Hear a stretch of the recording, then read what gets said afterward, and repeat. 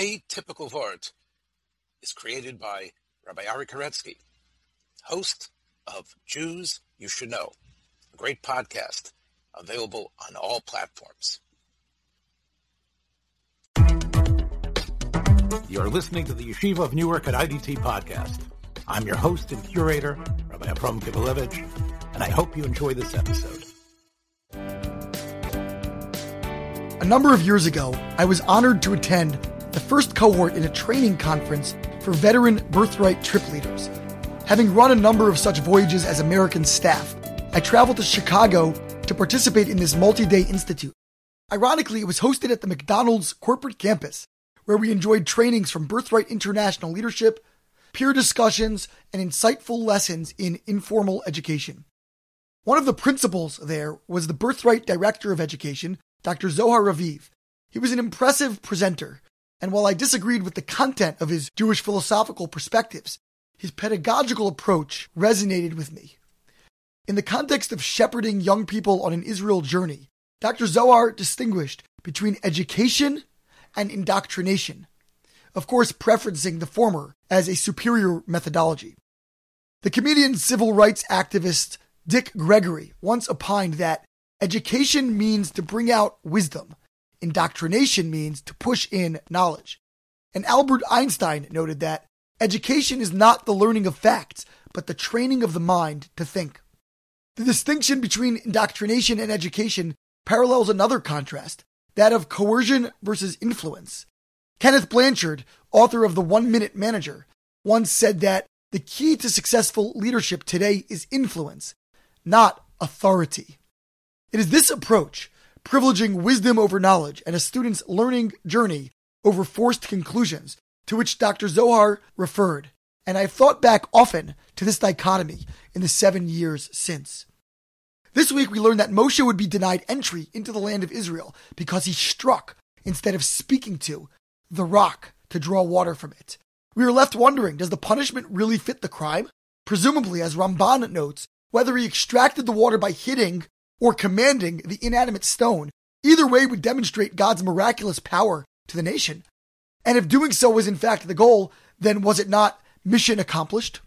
Maharal distills a powerful ethical message from this peculiar shift. Moshe, history's most celebrated teacher, became frustrated when his attempts at speaking did not trigger the desired results. According to the Midrash, he did use his voice, albeit on the incorrect rock, and only then went on to strike the next and correct one. Moshe's reaction conveyed to the Jewish people that in order to achieve influence, one must exert force. This, explains Maharal, was his tragic error. The far superior approach is to use kind, inspiring words and to infuse the listener with joy. Mystically speaking, every creation, even inanimate ones like a rock, and certainly sentient beings, yearn to live in accordance with a higher will. But teachers, parents, and leaders must lovingly direct and encourage, rather than coerce, to actualize this latent potential. Rashi, citing another midrash, insists that had Moshe more patiently communicated with the rock, eventually its water would have gushed forth, as God clearly intended.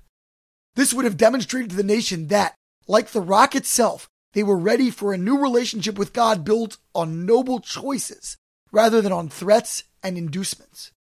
Educators and parents would be wise to heed this implication.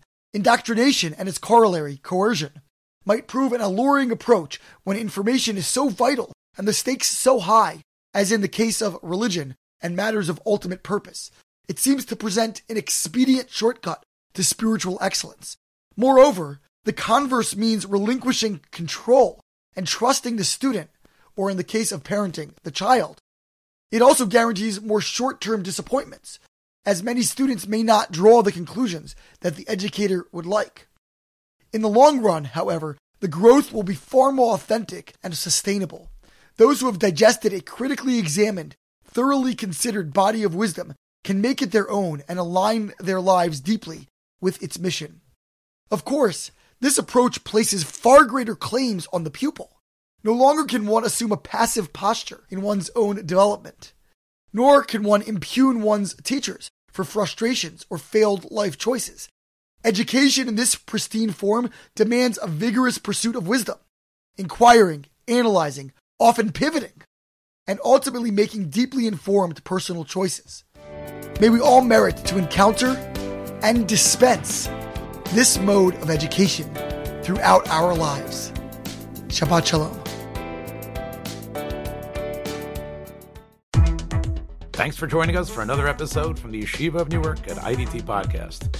Be sure to subscribe on your favorite podcast app so you don't miss a single episode.